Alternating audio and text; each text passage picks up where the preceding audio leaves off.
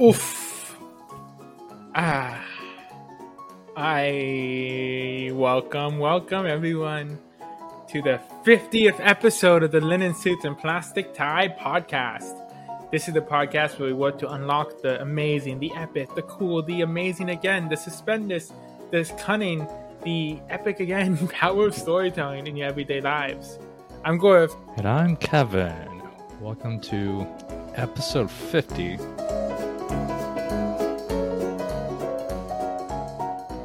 Well, today we are joined by two of our favorite people, our closest friends, our amazing people that mean a lot to us, people who have seen us grow over the last 7 or so years. One of them you recognize. She's been on the show before. She's been on every season of this show. She has been listening to every single episode since the first one came out. Ladies and gentlemen, one of the very few people on earth who knew about the podcast besides Kevin and I before it launched, Sophia Costas. Hey everyone, Wait. glad to be back, guys. You told her about the podcast before we launched? You did. Did I? Yes. Her and her fiance were at the apartment I was staying at, and you told her. Yeah. And I'm worried this is becoming a big part of it because my mom might listen to this and she might find out someone else knew before her, and that's going to be a problem for me. If you don't think that's going to be a problem for me, you've never met my mother. I don't know. I feel like your mom likes me, so maybe because it's me. No, it's my okay. mom loves you, but she was annoyed that she didn't know before the first episode came out.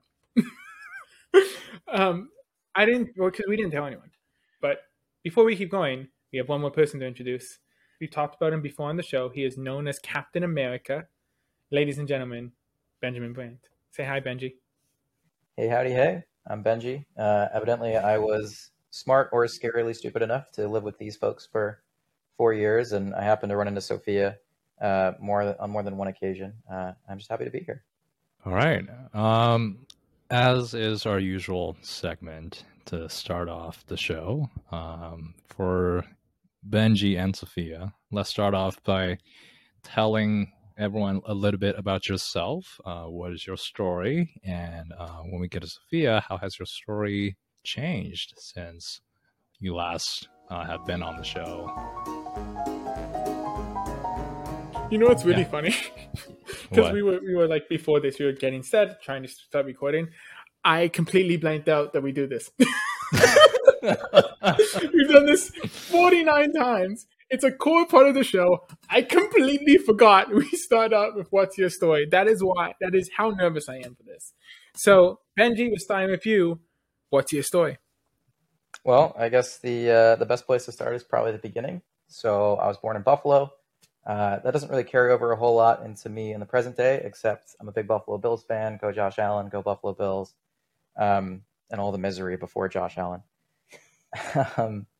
Other than that, I'm mainly a California kid. Spent most of my life in LA. I went to UCLA with you wonderful people for college, and I studied computer science. That kind of led me into software engineering as a career. So currently I work at a startup based out of New York called MadHive, and that's kind of doing anything and everything.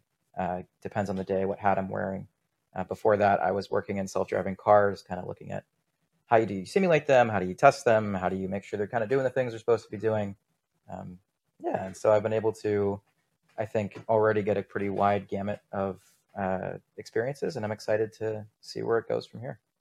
I'm curious too, because we're kind of harping on you as this like prototypical new listener, right? Who's kind of just gotten into the show a little bit, has listened to a few episodes a long time ago, but you've been bouncing around some of our core episodes.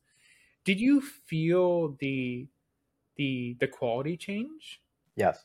Oh, yes, okay. Talk absolutely. about that. Well, I mean, it's from little things to big things, right? In the beginning, you guys are clearly kind of nervous. You have lower quality microphones, but the content is still there. And then as it goes along, it's really just the microphones are getting better. Your comfortability with talking about whatever it happens to be for the week, or talking with each other, or bantering with a guest, it's all kind of settling in and settling out to where if you listen to, I listened to an episode from December 2020, and then I listened to an episode, whatever your most recent one was, you can really, really feel the difference. And it's all very good. And it kind of reminds me of There was some YouTuber I was watching the other day who said something very similar, where it's like you go out and you throw out your first 10 or 50 or 100 whatever episodes, and it's kind of as a learning experience, and it's a way to where, you know, you hit some number and suddenly you look back and you're like, wow, this is as professional as I ever wanted it to be.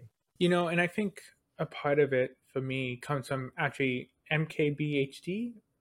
Yeah, Marquise Brownlee. I remember there was this video he did where obviously he's one of the world's top YouTubers, very professional. Unlike us, this is his full-time career and he's very successful at it. And something he said in one of his videos a while ago is like, he said, go back, go to my YouTube channel and go to my sort by oldest to newest and watch the first episode. If you're a fan of mine and you're watching my video and you're like, oh, I can't do that, I'm not professional, I don't have professional cameras, I don't have professional anything, go back and watch my first episode. You'll realize that you can do. You might be intimidated by my current episode with all the money and the followers and everything I have. But if you go back to my first episode, especially as tech has changed and everything's become more professional, that you can do. And that was a huge concept for the show, was that looking back 50 episodes, we've grown so much, we've changed so much, we've become better storytellers, our tech's gotten better. But if you go back to our first episode, even though the guest was amazing, I don't want to discredit Dr. Taylor Prescott Johnson, who we loved. The audio quality was terrible. I think I was recording on a lavalier mic. Like, we tried our best, but man, it's a change. But anyways, welcome back, Sophia. Why don't you reintroduce yourself, since we had some technical difficulties, and what is your story? Well, hello everyone. Glad to be back. Since I've been on the show prior, I don't want to give the same story, I guess. And I also think the version of my story, if you will, that I gave prior really was driven by career. And I am currently not in the mood to focus there. I do still work in the same field. It's user experience, design strategy applied to analytics. I'm still in tech, different company, doing my thing. That's all fine. But I'm in a place where that's not my entire life, and I'm very glad that that's the case. So we're not going to focus there. Instead, I guess we can focus on the other side. My life otherwise, story-wise, I guess my story has evolved from personal relationships. I went from being in a very long-term committed relationship to that relationship being engaged and currently planning weddings. That's a very exciting new stage of my life. Moving into a stage of life where we're looking at, you know, buying property and settling down into like single family homes, things like that. So it's more starting a new story as, I guess, from me, from a personal life standpoint, a story as an official family, if you will, forming a new family unit and what that looks like. So I would say that's my updated story, as opposed to talking about career stuff, because, you know, wedding just seems more exciting and jazzy anyways, right? Yeah, well, congratulations on getting engaged. Obviously, this is the first time we're hearing about it, but Yeah. so we're really excited for Sophia getting engaged. And I think this is an interesting question. What is your story? And we've talked about it in brief in our past 49 episodes. But exactly what you were saying, Sophia, about how the last time you talked about more career space, because that's where your mind was at, or that was the place you were in your life. And now that you've moved on to a more very adult, engaged and building a family, that is taking a more prominent place in your life. I think this is why we asked that question, what is your story? And we are able to mine so much information about the person we're just meeting from that question, because the way they frame their life, the way they frame what's important, the way they frame the characters in their life, it allows us to kind of see what's important to them in that sense, and then ask questions based on it, right? And that's why we always, no matter how much research we do on the guests, we didn't do any research on either of you. I'm sorry. We've known you guys better part of a decade, so we didn't do any extra research. But no matter how much we've researched a guest, we find it very refreshing and important to let them frame their story and then go off that and then change our questions based on that. Because if we come in thinking we know them, it's just not going to work, right? It's just going to be very stilted, and it's going to make them feel like they have to perform in that box. And while any type of recording, you're performing some sort of box, we prefer letting them frame their story. Yeah, I mean, we touched upon that over and over too. You are supposed to tell your own story, and we give that agency and that power to everyone we bring onto our show, because we're, as much as we're interested in learning about their storytelling techniques and stuff. Everyone has a unique and interesting story, and we'd like to hear it their way, the way they want to tell it. Speaking of which, I just thought of a question for Benji. As we were setting up earlier, I think Gaurav asked this question: what was your first impression of him? So let's bring that question onto record. What was your first impression of him and to this bunch? Because that's how we started to know each other when we met each other in college. I think the real question is what was his first impression of the email that Gaurav sent? Nope. I was gonna say, I gotta Meeting set him the in stage. person. That's not the email. That's not a part of it. We were talking about No. We gotta set the stage with the here, right? email? So, Well, we're talking about the email now. the email. so for context, I came to UCLA from Pittsburgh. Pittsburgh is where I went to high school, and so I'm coming into this concept of like, I'm gonna be a college student. I have to now get to know all these new people. This is frightening and exciting and all that fun stuff that comes with college. And we get our random roommate assignments because I got randomly assigned not only a community in UCLA to live in, but a random set of roommates as well. And it's like, oh, okay, there's like 5 people. None of these names are really popping out to me. Let's kind of see if anybody breaks the ice. And wouldn't you know it, you get a little email in your inbox from Gaurav, and he's talking about essentially himself. So actually, let me see if I can pull up the email. I might read it a little bit. Oh, here we go. No. Okay. It's titled Hitch Roommates, and it says, "Hello. It appears we are all going to be roommates next year. I am really excited to meet you all. My name is Gaurav. I'm a technologist, geek, and a business economics major from Toronto, Ontario, Canada! Exclamation point. My hobbies include TV, comic books, and programming, and my ultimate goal in life is to start my own technology-oriented company. I'm moving my stuff into Hitch on 15th. When are you? I do, however, have one living constraint," and he goes on to talk about his allergies. And then we have at the very end, he says, "Once again, I am so excited to meet you all. Question mark? Thank you, Gaurav." Okay, question mark was typo. We So- talked about this. The question mark was a typo. I don't know if it was a typo. I think knowing you now, the question mark is definitely right up your alley. I think that fits your whole mode of like, I'm so excited but like nervous at the same time, you know? But so the question stands, Benji. The question Yeah. stands. What was your So- impression? So from that, I was like, okay, this is interesting. This guy's he's gonna be a character. And I remember I showed it to my older brother, Mark, and I was like, yeah, so what do you think about this? And he was like, that guy's gonna have your back. And I was like, okay, I'll stick with that. I'm gonna take that going into it. And then I remember you show up the move-in day, the big nerves, and you know, your parents are crying and you're crying. And I walked into my room for the first time, and Gaurav's like hunched over his suitcase with his dad, like fiddling around a little bit. And I remember they both kind of turned around, stood up, and walked over and like shook my hand. And were like, you know, hi, I'm Ashok. Hi, I'm Gaurav. And I remember being like, damn, Mark was right. Aw, very cute, very cute. Great email. I mean, it became such a running joke. Like Frat Boy One, who we've talked about before on the show, ended up posting on his Instagram when that was his graduation post. Yeah, I think no, his graduation. It was a photo of him, and then he just the bio or the caption was the email. And Let's not forget, you also sent a new iteration of that email every single year. So there's it 4 became a copies. running joke because we in lived different together ways. for 4 years. So every year they got a new email. Every email regaled the past of the horrible roommates I had lived with the year before, which was also them. So. And I think every single one included the "once again, I'm so excited to meet you all?" question mark. And the question mark got bigger and bigger every year. Just like, you don't know. What was first impression of Kevin? Oh, I thought he was really cool. I remember there was this common room called the Hitchin, and so there's a bunch of people coming in. We're trying to, get to meet people, and I remember Kevin just kind of came up to me, and he's like tall and a little lanky, and was just like, "Hey, I'm Kevin. Like, how are you?" And I was like, "Oh, I'm Benji. Like, what are you into?" And he started talking to me about basketball and just kind of generally. I think we somehow got on the topic of EA Sports, like NBA games. I was just like, okay, Kevin's also up my alley, and like. That I think proceeded over the course of the year where like by the end of freshman year, even though Kevin wasn't actually our roommate, we were just like, Kevin's our roommate. Like he is the unofficial like 7th roommate. And by unofficial, I mean official because you might as well just move a bed in. And then we made it official the next year when you actually moved in with us, and we kept it the same group ever since then. You know, something you were talking about earlier, I want to dig into. You mentioned cool when describing Kevin. Yeah.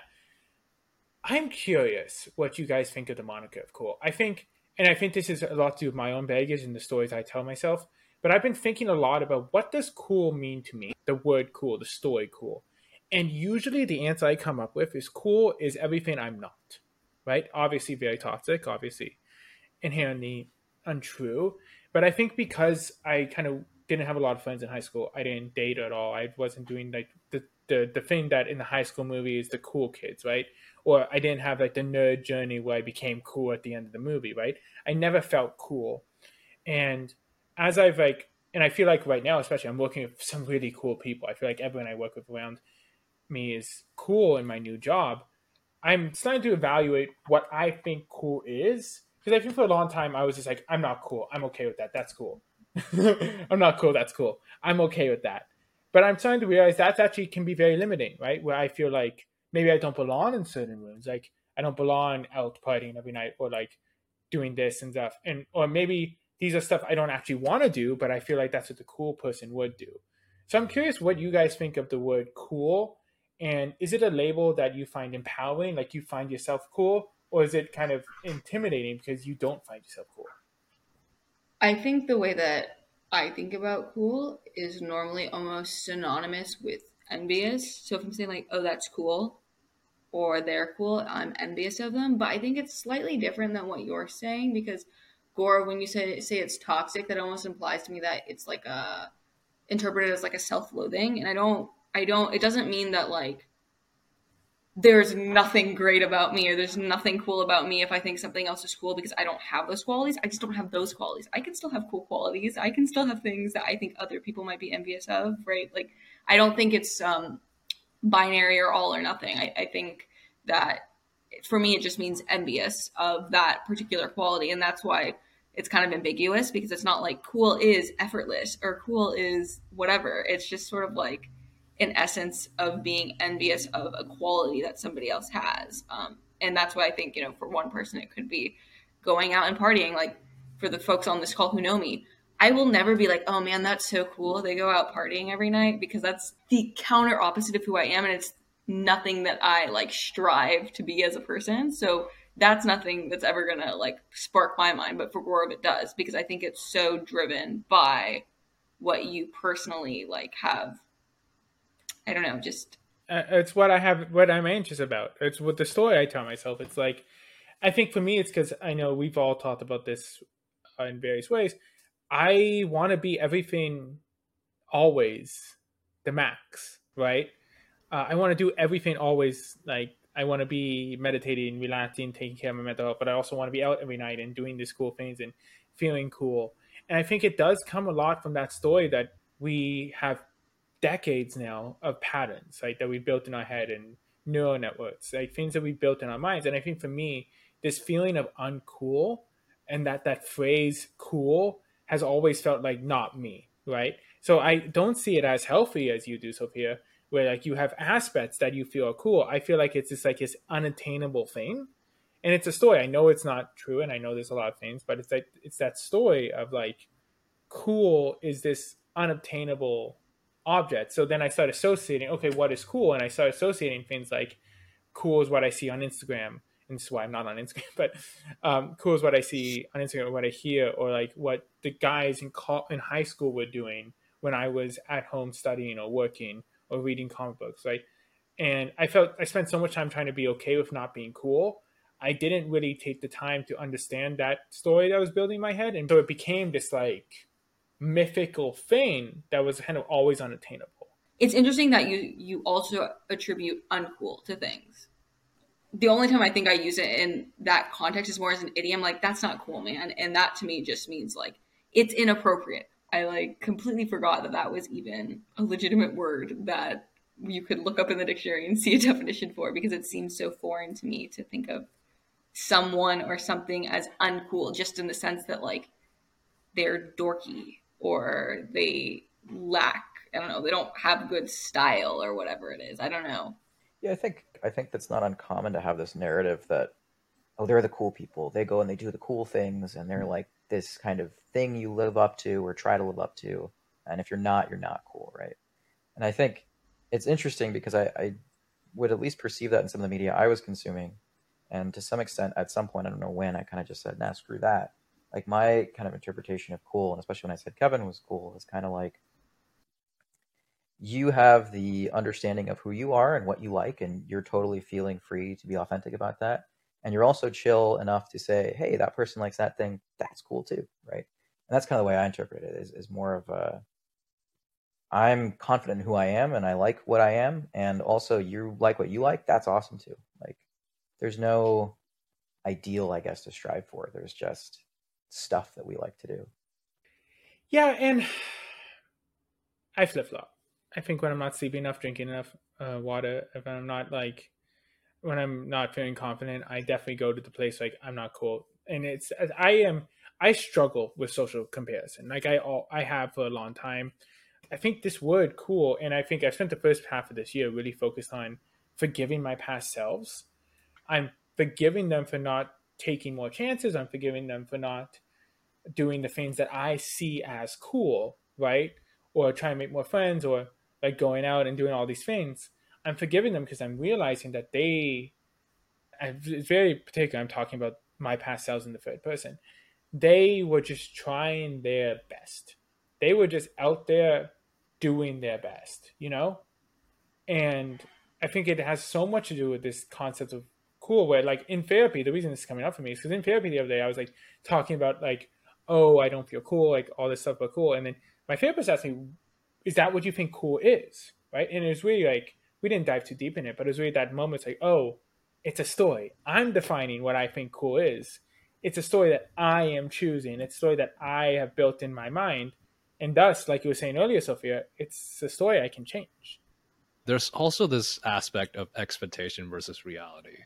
I think we all, before we got into college, you see, movies or TV shows that portray the college experience, right?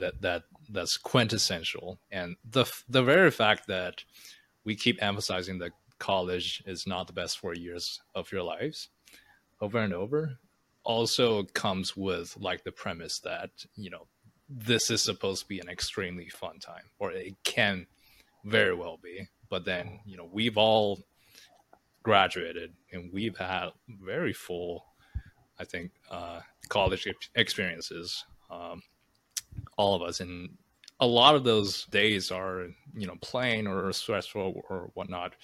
But I think we can all look back at those days and reflect on it and say we've had really fun times in college. Some of those experiences matched with what we imagined, right?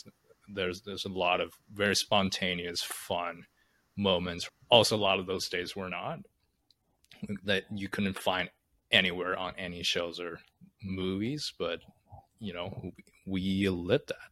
And I think there's this idea of what we see in media, right? And the stories we consume, and how these stories tell us certain things. And when we watch a lot of them that have similar themes, like this is what life's supposed to be. And it's that word too of like supposed to be, right? Where we all believe there's a path we're supposed to be on. For me, it has much to do with my career. Like this is the path I'm supposed to be on. I'm terrified of like wasting time. Like I may have to always be moving, taking every opportunity. Because it's the story of like, this is what I'm supposed to be doing. I should be doing. And I think one of the stories that that I think is very prolific is the 1 in a million story. That sometimes they can be, I find, really, really tough to kind of deal with. Is this idea that we over-index on the 1 in a million story, right? This idea that this is the, if I go to this event, I might meet this person who's going to be my co-founder or be the love of my life, because the mundane parts of life don't become movies, right? It's Mark Zuckerberg said this about the Social Network. The hours and hours of him sitting in front of a computer coding isn't entertaining for a movie, right? But the moment where he met Eduardo Saverin, that could be entertaining, right? So I think sometimes I get in my mind, and sometimes I think as a society, we over-index on the 1 in a million story because we feel like, oh, we see all these movies, so if I don't go out to this or do this or attend this, even if it doesn't feel right, I might miss out on my 1 in a million moment. Yeah, I agree with that statement, but I also think it swings both ways in terms of like that pressure isn't always a negative thing, right? It's a negative thing when it gets to the point where you're like, oh my gosh, I have to spread myself so thin because otherwise I'm not living college to the fullest, right? When you're not sleeping, you're not eating, you're living off Soylent, and you're instead just, spending all your time going I from, oh, was there's sleeping this, and eating, and I had other stuff. yeah, gummy bears and Soylent. I was in college. Gummy bears, orange juice was the perfect pre-exam snack. I think, like that's obviously the problem. But if you're on the other extreme too, then you don't get opportunities to meet people, to hear other perspectives. Because if you're like, man, there'll be another one. It doesn't matter. I don't need to go to anything, right? You don't grow. You don't meet people. You don't move. So like it's sort of like being stressed, right? I think something Benji said earlier, where like too much of anything is bad, but like having it as a motivator, where it's like, okay, well, maybe I should go because maybe I'll meet someone. Doesn't have to be the love of my life, but maybe I'll meet someone interesting, and that makes it, worthwhile. Having those stories in your head that motivate you to try things. Yeah, you have the opportunity to be let down, but at least you like went. Coming from someone who often didn't go, because a lot of those things for me, I already felt like were set in stone, right? I wasn't looking to find the love of my life because I already had. I wasn't trying to meet my business partner or my venture capitalist funder because I had no idea what I wanted to do with my life. And so I was like, I'm just going to study in my room. And that was fine. That was the goal. There was no like further picture. And so I didn't go and have as many, I think, of those sort of fun memories that maybe you would get out of college. And it's not something I regret. Like, it is what it is. But I think there's a happy medium. So my point is, like, I know where you're coming from, and I understand that for you, in some ways it went to an extreme that you're not pleased with. But I think there are a lot of gems that came out of your 4 years that you wouldn't have had if you had been maybe as disciplined with yourself and been like, no, I'm going to go to bed at 9:00 and eat real food and take care of all the things, rather than having that fun night out, in Westwood or whatever it was. Yeah, I was going to say something similar. I think you pushed us, I think, in some pursuit of cool too, to go out and do some of these things that I look back on very fondly. I mean, you like to say that we wouldn't have any pictures if it weren't for you, right? And that's very true. And I think there's a lot of events that we went to. I'm thinking of the last time we went bar hopping before COVID, right? That you really instigated and pushed for. And so whether that came from perhaps a place where you can think back and be like, maybe I can take this a little less seriously. It also, I think, ultimately did lead to some positive results. And so it's kind of that give and take, and too much of anything or too little of anything can be problematic in some way. It's not even like I need to accomplish these goals, but I need to try. It's almost like it's not even like I need to have those 1 in a million moments, but I need to show up. And for me, effort, in the sense of even like time committed to something, is soothing. If I can tell myself I committed time to it, I went for an hour. Because I even found this way building events where I would go and I would talk to someone. I talked to 3 people. I'd go for an hour. I felt really fulfilled because I went for an hour. But then I started realizing, I'm not really open or trying to make these deeper connections. I'm just trying to go for an hour, talk to 3 people, and feel good about it. So I think it's that contradiction where part of it is I want to do everything, see everything. I want to feel like I tried. I think I'm searching to feel like I tried and to be okay with it. Because if I don't try, then I'm really down on myself. Why didn't I go? Why didn't I go? But even if I do try and like I just have the check marks, I feel good. I have an analogy that's a real example, but it's much lighter, it's much sillier, but it reminds me of sort of a moral I think you're overlooking in all of these. So you all didn't know me my freshman year of college because, I mean, you're older. You but existed before we met you? I know, it's wild. I'm not just a secondary character in your life. But I don't like that. When I packed for freshman year, my wardrobe looked like I was going to rush a sorority. The viewers don't understand how absurd that is, but the people on this call do, because I wore PJs all 4 years, outside to class. Didn't matter. I did not wear real clothes. And I went to college as one of these people, sort of like what Kevin was talking about, of like, you have this imaginary idea of what college is. And I was like, I wasn't that person in high school either. I was just like, I'm starting over and I'm going to be cutesy and girly and care about this stuff and go be social. And I think it lasted a grand total of a week before it fell off. And I did have moments where I was like, I'm not being social enough. I'm not going to make friends. I considered joining the community service frat on campus to meet people. And I did none of those things. Ultimately, I went back to no makeup, hair in a bun, glasses, pajamas, everywhere. And I worked through the moments of maybe not being super pleased that I didn't reinvent myself. I wasn't, this cutesy girly whatever. But more importantly, I think when I look back in retrospect, it taught me more about like who I am, because it forced me to prioritize. Like, do I, as a person, is it more important to me? Does it bring me more joy? Does it make me feel more fulfilled to get up in the morning, look in the mirror and be like, I feel pretty? Or does it bring me more joy to spend that time talking to someone I love, and maybe not getting dressed as early? Or does it bring me more joy to go for a run around campus, come back, quickly put my hair in a bun after showering and go to class, knowing that I don't look cute, I don't feel like I'm going to grab anyone's attention? I'm like, am I okay with that? And in retrospect, I realized, yeah, I am. And so I think there's probably opportunities there for you to even think about like what it means on a higher level, where you're implicitly making choices of like, I feel icky if I don't do this, versus like, I didn't do that and I'm kind of okay with it, because it's like those situations force you to prioritize because you can't do everything. So what is most important to you? What do you value? And if it makes you feel icky, that might be a signal that what you are prioritizing isn't aligned with like your core. And then again, it's your story, so you can change it. Yeah, and I think that's one of the values of the show for me, is that when you become hyper aware of stories, like we have through what we read, who we've talked to, our favorite people, Andrea Letamendi, Dr. Cassie Holmes, like these amazing psychologists we've had on the show, where we talk about storytelling and how storytelling relates to happiness and time and energy and how we perceive ourselves.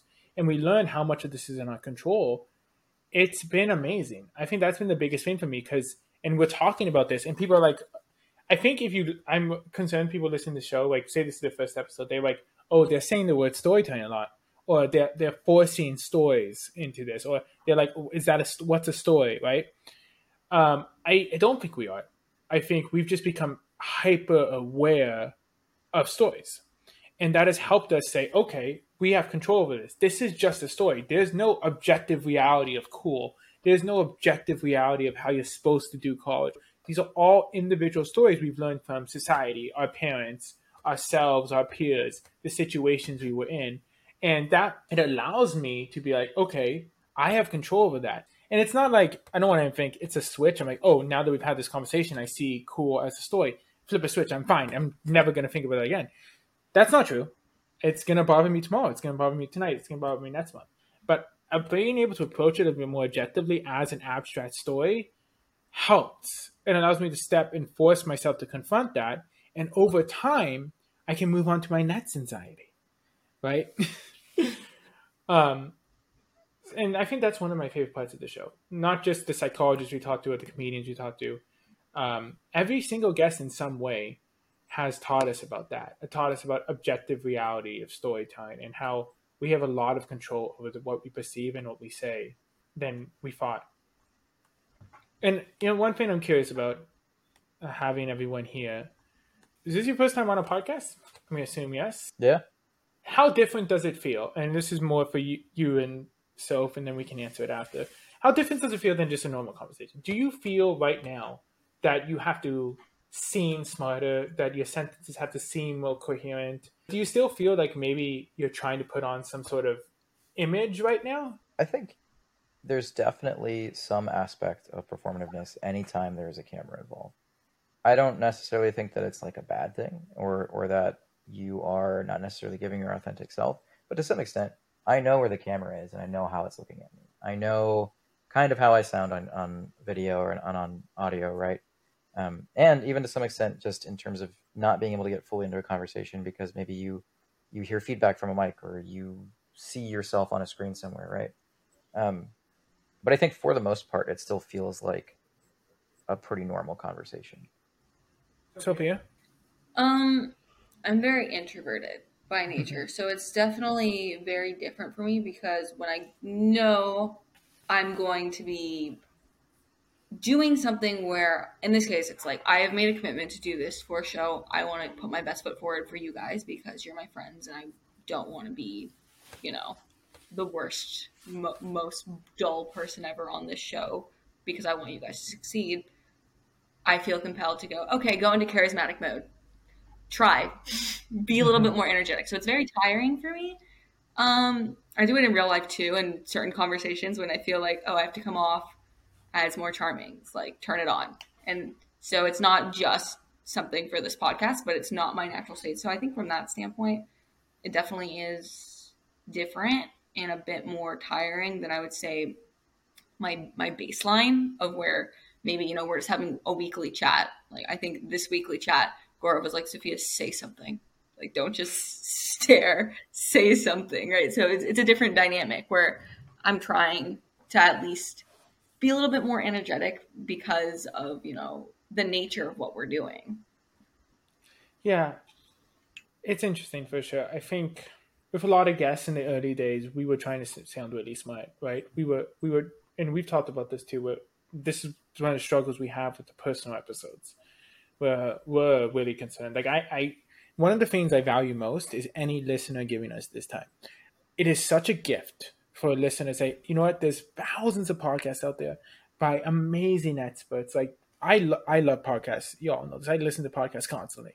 So I know how many amazing podcasts there are with amazing people. So, and the fact that anyone gives us a minute of their time, I value so much. So with these personal episodes that Kevin has kind of forced me to do, I am terrified of them because I'm like, how am I going to be energetic? How am I going to tie everything together? How am I going to get people to listen to this one and then keep listening to our show? Because I'm almost like, if you're listening to this, that's great, but definitely listen to one of the ones with the experts, right? Because those are the cool ones. Those are the people you need to hear. There was one episode we did where we recorded it. It was a personal episode. It was Kevin, me. When it was uploaded, I wrote the bio for it. And Kevin turns to me after I wrote the bio and says, this sounds like you don't want anyone to listen to it, right? The way I wrote the bio was like, warning, different kind of episode, warning. This is not the main part of the show. This is weird. I almost wrote, you're not going to learn anything. And Kevin texted me after I wrote the bio for this episode, and he said, this sounds like you don't want a single person to listen to it. As I'm terrified, And I think over time, one thing that's really helps with the show, before I let Kevin answer, is that we approach this show as we are not expert storytellers, right? We have never come to the show as saying, hey, I'm here to teach, I'm here to teach you something about storytelling. No.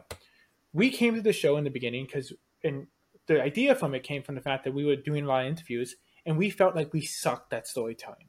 So we can approach every interview as like, we're like the audience. We're just the ones on the mic. We're here to ask the expert the questions. We're here to learn from you. And that's why every season, Kevin and I, are we expert storytellers? No, we're not. We're basically the audience, and we're just asking questions for the audience. And that allows us to feel safer and puts more of the pressure on the expert to be the expert.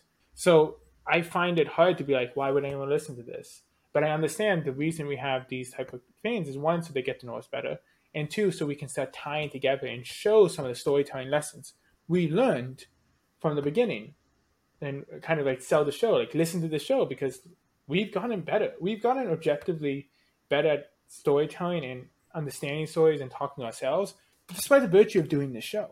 And it's interesting you asked this question because, I just came back from a vacation with my parents, and one day, I was driving and my dad suddenly went, you sound very different when you actually talk versus when you're on your podcast.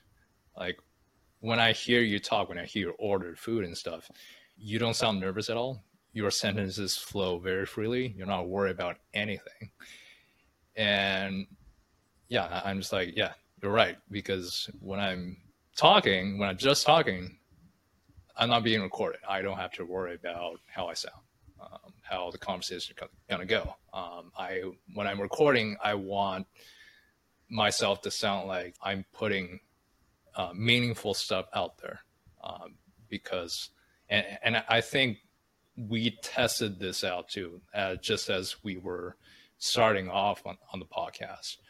Recording should be different from actual chit chats, because moments of silence or random talking in real life is not going to sound as good when someone else is listening. Like, it should be more meaningful. And that's something I struggle with, to the point where I do get physically stiff, I think, when I'm recording stuff. Well, if it makes you feel better, Kev, there was a point, and I understand it was around the time that you got a better mic, but that's not what it is, where you can, I want to say it's season 2, but I can't remember, but like it's a very audible shift where it's like you come into your own and you sound so much more confident, so much more professional. And it's just like I remember when I was listening to it, I was playing out loud. My fiance walked into the room and was like, "Is that Kevin?" And I was like, "Yeah, he sounds really good, right? Like, he sounds really legit." So you're doing pretty good on that front, I would say. Like, your voice sounds very robust. You sound very confident. You're very commanding. Like, it comes across very well, even though it might be a bit performative and you might still feel like you're faking it till you make it from the audience perspective. And with that, let's do suspenders. You have a suspender question? I don't, but I know you have the deck of cards somewhere in this apartment. Can you just... We haven't done those in so long.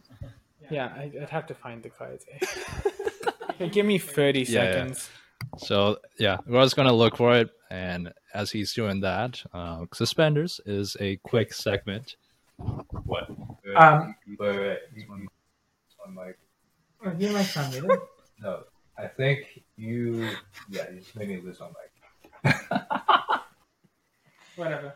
I was gonna say, for any mic that can hear me while I go find this thing I wasn't prepped for, I'd love to hear from Benji and Sophia. We're all in the same room, if that's unclear, except for Sophia. I'd love to hear from Benji and Sophia favorite moments from the stuff you've listened to, some of the key learnings you've used in your life, and kind of what about the Linen Suit and Pacify podcast excites you?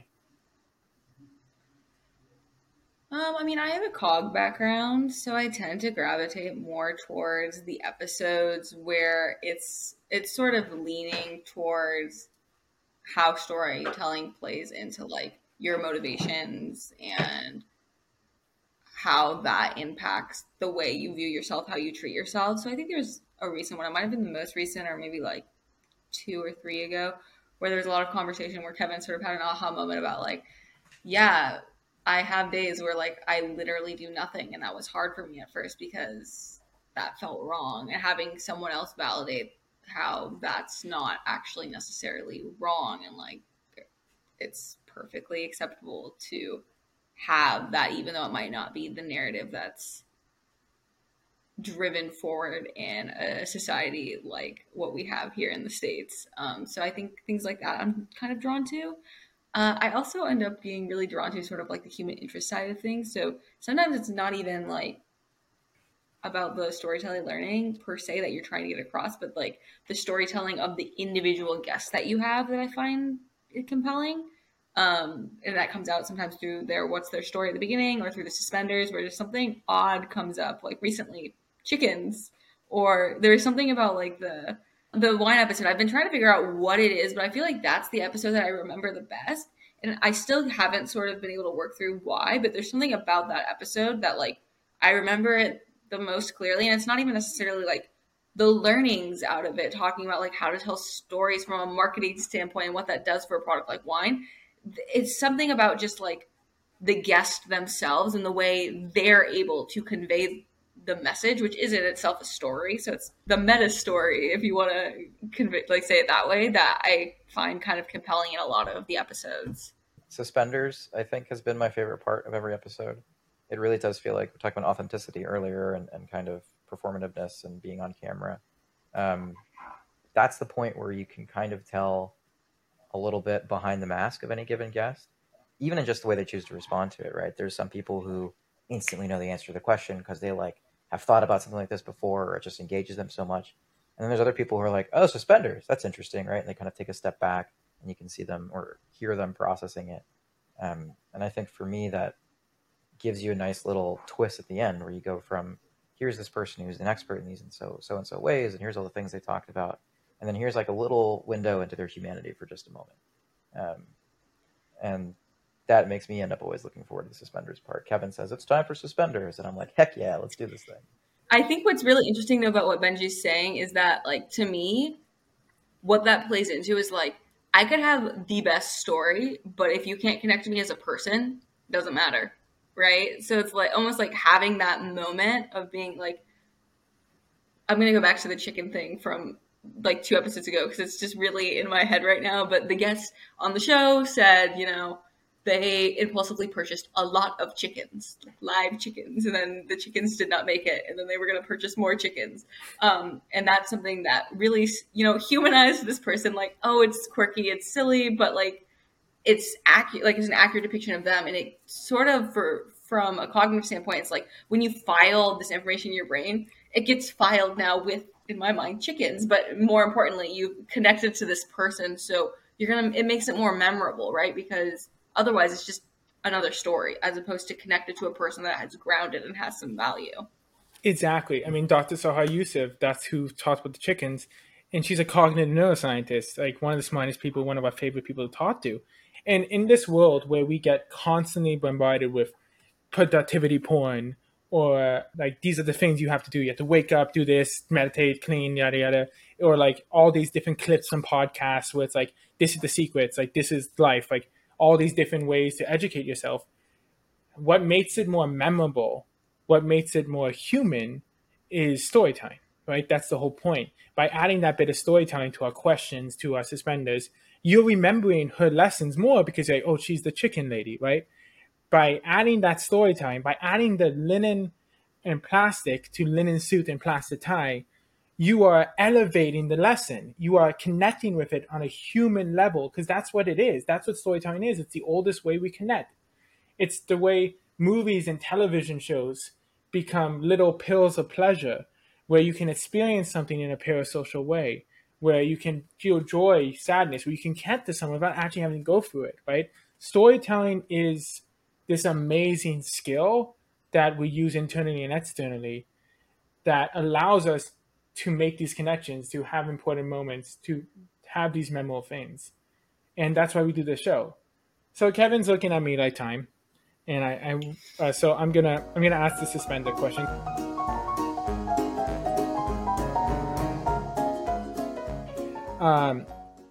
So this is a random question, I swear. It's the first thing I found. What song do you want to be the first dance at your wedding? That's for Sophia. Benji, yours is going to be, what song would make the best theme music for you? I think the question of what theme music would go best with me is something I've thought about more than once. And I've settled on something that I really like just because it's kind of an upbeat sort of, let's go take the seize the day kind of thing. It's Hold On, I'm Coming by Sam and Dave. It's just very, very positive, kind of like, you know, if anything's ever wrong, don't worry, I'm coming to help you out there. And it's got like a nice kind of trumpet backing to it. It's just a fun piece of music. Okay, this one's not a hypothetical. Our first dance song is First Day of My Life by Bright Eyes. That has been like our quote unquote sappy like song, or like the anthem of our relationship, we felt like, mainly because of this one verse that's the song. I'm not going to sing on this podcast. I'm not going to do it. But so the song goes like, shoot, I have to sing it to think, God damn, I don't want to sing on this podcast. It's like, this is the first day of my life. Swear I was blind before I met you. And then as the song goes on, it talks about, remember the time I drove all night just to meet you in the morning.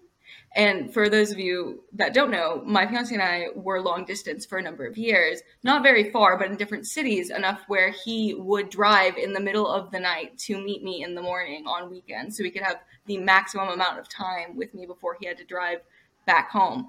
And there were times where it would be like, he drove in the middle of the night to be there for half a day and then would drive back home. So it was that line where when we first heard the song, we were like, that's our relationship right there. And so that's going to be our first dance song. And it's a bit more upbeat than most like traditional slow dance songs, which I think also very much fits our untraditional personalities. So yeah, we've known that one for long before we got engaged. Like that was going to be our song. That's so cute. There's no such thing as a traditional personality, but I love that. But there is such thing as a traditional wedding. I'm not going to turn your podcast into a wedding rant, though. So we'll talk about that later. But no, I love that. That's so sweet. It's so cute. And I almost cried. I'm so excited for your wedding.